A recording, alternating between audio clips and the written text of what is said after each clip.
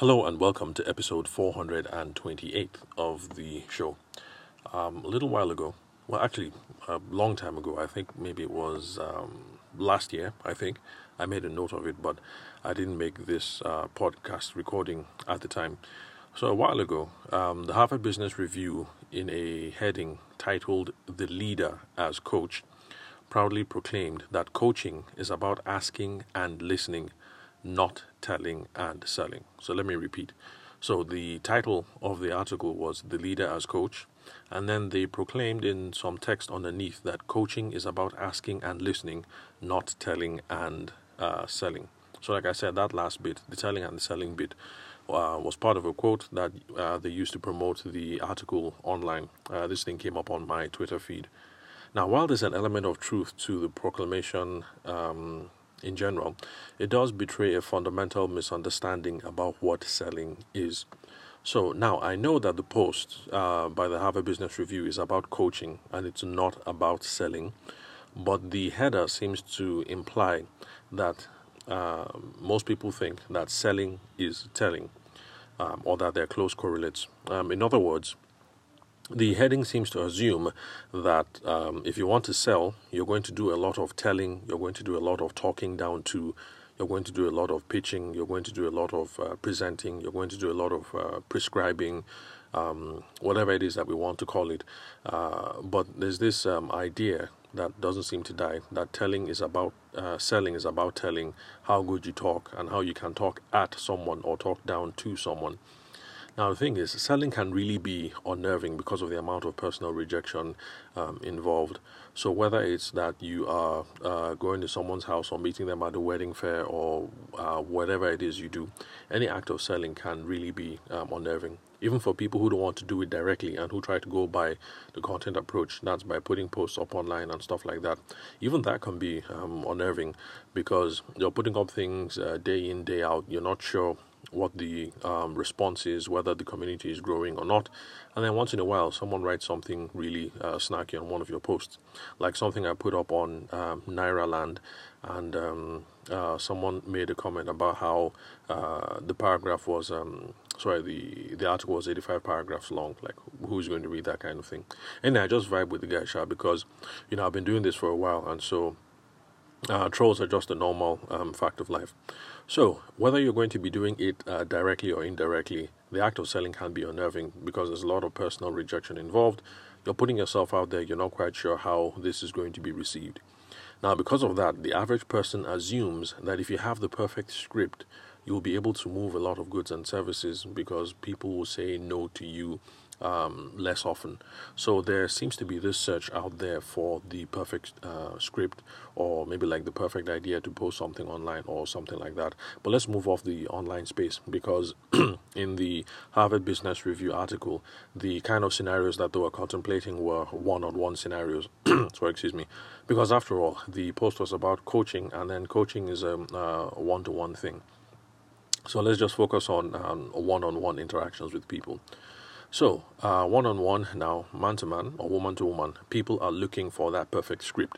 So that once you open your mouth and you deliver those golden words of wisdom, people will say, oh, yes, how can I buy? Where can I pay? I want you to be my wedding photographer. I want you to be my wedding planner. I want you to handle the video. Where can I make the transfer? So that's what people are looking for. The average person is looking for because of the fear of rejection. They want that perfect script. And so because of that, the average academic, whether it's people in business schools like the Harvard Business Review, or I won't be surprised, maybe even in the business department at Unilag or maybe OAU or whatever, a lot of people assume that selling is telling. That the good salesperson is the person who knows how to talk well, who can schmooze well, who knows how to talk directly, talk assertively, convince, whatever it is that you want to call it. And that's because these academics in Harvard, in OAU, in Unilag, in Delsu, in wherever, have seen people talking and talking and talking and telling and telling and telling, all in the search for the perfect script so that they can show up and bamboozle customers with a perfect polished sales pitch. And so that's the reason why the academic just assumes that selling is telling. But actually, the truth is farther from this and carries a little bit more nuance. Because the seasoned sales professional knows that you can't persuade or convince anyone to do anything. So seasoned sales professionals aren't trying to talk to or persuade or pitch or present or whatever, because we know that there's no amount of talking that is going to move somebody from a 100k purchase to a 250k purchase. I mean, if he's a 100k person, he's a 100k person. And then again, we also know that we can't make someone to do anything that they don't want or they don't need.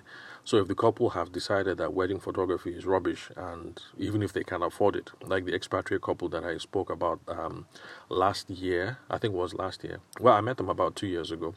That was before the coronavirus, but I think the podcast recording I made it last year.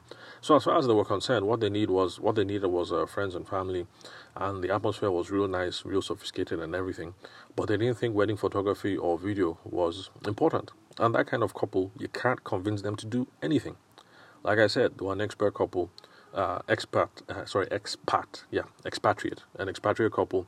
So for them, squeezing out a few $100,000, I'm sure wouldn't have been quite a squeeze. Because, after all, these people get paid in the almighty dollar. But if they don't think it's important, you really can't persuade them to do anything. And besides, a seasoned professional isn't going to try and trick them into doing anything. Because even if you trick them and they fall into it today, there's going to be buyer's remorse or buyer's regret tomorrow, and they're going to avoid you like a plague, because you're going to be that guy or that girl who pulled a fast one over on them. So we seasoned professionals, we know that you can't persuade or convince anyone to do anything. So our focus isn't built around talking people to death or pitching or presenting. Now, because the sophisticated sales professional isn't worried about what to tell you that will make you act, actually they're much more concerned about figuring out what motivations you already have, and then they align with them so that you can act of your own accord. So in other words, let's say I was a general boutique wedding service. I do a couple of things: photography, video, planning, MC, everything. Let's assume that I did everything. Having a conversation with that expatriate couple, the goal would have been to figure out, like, okay, wedding photography, wedding video, as far as they're concerned, is not important. That doesn't make the wedding. I would now figure out what it is that they like, what it is that they're interested in, and align with that. And that will be my greatest avenue for getting sales out of the situation and building a relationship with them. So it's not about telling, but it's about figuring out their motivations, figuring out their needs, figuring out their values, their aspirations, because weddings are a very aspirational thing. Everybody wants their wedding to be high class or whatever. So trying to figure out all these things, and then you just align, you just blend, so that if you are a photographer who only does candid, like I do, but they want something really aspirational with lots of high-end editing and stuff like that, just know that you can't talk these people into a sale, because even if you do, there will be quarrel, because they expected one thing, you delivered another, and so there will be quarrel. So it's about trying to figure out all these other soft stuff. What do they want? What do they need? What are their motivations? What are they looking towards? And then you check your heart of hearts, or you check your inventory, and you know in your deep down whether you can deliver or whether you can't. If you can, start aligning. If you can't, then pass them off to someone else who can. So selling isn't about telling people something. It's about figuring out who the best candidate for a business relationship is, and then making a proposal. Because remember, I think from 2 or 3 podcast episodes back, it's something that I said.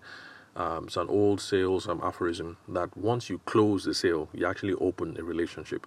So yes, as business professionals, we're running round, and we actually are opening relationships with lots of people. And that's all selling is. We're trying to figure out who is the best candidate for us to enter into a business relationship with. Once we find that person, we engage in a few conversations and we figure out, like, okay, this person or this business is cool to do business with. Then we make a proposal. That's all selling is. It's not about telling people anything. So just like we're making a proposal in personal relationships, like when the guy proposes to the girl, there's some scripting and there is some performance involved. So with that, I'll have to concede. Because even when it comes to normal boy meets girl and toasting and all that, we have to get down on one knee and we have to use the universal formula. Will you be my wife? You complete me, blah, blah, blah. The usual stuff. So, yes, in sales, at the point of asking for the business relationship, you might use the same phrases. The next step is the next step is to secure your date. We need a deposit in the amount of so and so. So yes, there are some of those phrases that you will use over and over again, and there is some part of the process that is scripted and that involves some assertive and direct talking. Such as when you're trying to transition clients through different stages in the interaction. So we might use the same motions, we might use the same expressions, and there might be some level of assertive language being used there. But the brunt of sales, most of sales, 80% of what you're going to do when it comes to selling is not trying to figure out what to say or to figure out that magic expression that you're going to use, but it's going to be about figuring out the right questions to ask. Because if you ever get asked the right questions, you're on the right path. So this is because the seasoned professional, sales professional, knows that there's no point in trying to convince someone who is a wrong fit or who has no need or who can't afford you anyway. You're trying to convince them when clearly they can't afford. What's the point? Or it's the wrong fit because they're looking for a wedding planner, for instance, who is high class, but you haven't done any high class thing, and you have no aspirations to be a high class wedding planner. It's just a recipe for disaster waiting to happen. You toast them, you talk down at them that you can do it, but then at the end of the day, what you deliver is, technically speaking, not a bad wedding, but it's not the society gala that they wanted. And then, of course, it's going to be quarrel at the end of the day. So, because of this, most of the time, all these dynamics, you're not going to spend most of the time telling the potential customer anything. You're going to spend most of your time asking questions to figure out who this person is, what problems they're trying to fix, which vision they're aiming for in their personal life or in their business, what things that they've tried out in the past, what worked, what didn't work, what are the setbacks, stuff like that. That's in the general business context. So back to this wedding planner example, you're not going to spend most of your time telling the person that I'm the greatest and I'm the best. You're going to be asking to figure out how many people, is it 2,000 people, 1,000 people, who is going to be in attendance? Oh, okay, Rear Admiral, this person is going to be there. Rear Admiral, that person is going to be there. General, this person is going to be there. Juliet Ibrahim is going to be there. This Nollywood person, that Nollywood person. These are the questions that you ask that they'll help you figure out, like, oh, what kind of wedding are they trying to plan, and blah, blah, blah, blah, blah. And if you think of yourself as a wedding planner who is more in the vein of a project manager, let's make sure that everything runs efficiently. Then you know that, okay, this is not my show. These people want this thing to be all glitz and glam and everything, and it's not something I do. They probably want it to be talk of the town and to be in all the blogs and everything and all whatnot. There's a way that you can get a feeler for these sorts of things. And if you can't deliver, then you just weave it. So you're going to spend most of your time being engaged in conversations and asking these kinds of questions rather than telling people what to do. So until we get past this point of asking the right questions, there isn't any telling involved. And the funny thing is, if you've done any research into sales, and if you've listened to this podcast recording today so far, you'll see that it all sounds a lot like coaching, doesn't it? And that's because sales and coaching have a lot more in common than the average person or the average academic thinks. They have a lot in common. To be a good coach, you have to be a good salesperson. To be a good salesperson, you have to be a good coach. I mean, for those of you who are wedding planners and wedding photographers, I'm sure you appreciate what it is that I'm talking about. You're basically coaching the bride and groom through the whole process. That's all you're doing.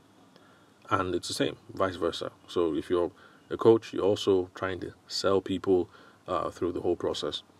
Now, yeah, that's it pretty much. I guess today's episode, you could say, is a rant. So I guess what I'm trying to say is that let's stop thinking that we know what selling is because of the bad examples that we have seen. After all, we don't assume this of other professionals. You don't see a bad dentist or a bad doctor and say that, dentistry is bad or brain surgeons are bad. We seem to be able to isolate that, okay, this was a bad doctor or this was a bad dentist. Maybe this kind of things happen because sales isn't a certified profession like law and medicine. So because of that, you're going to find more charlatans and more shoddy practitioners instead of elegant professionals.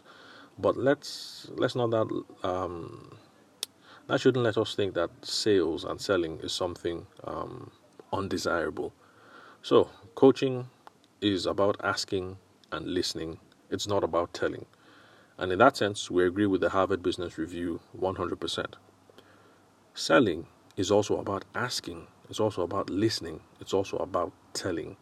Because the coach and the sales professionals are in business to help people figure out what the problem is and what to do next. That is what selling and coaching have in common.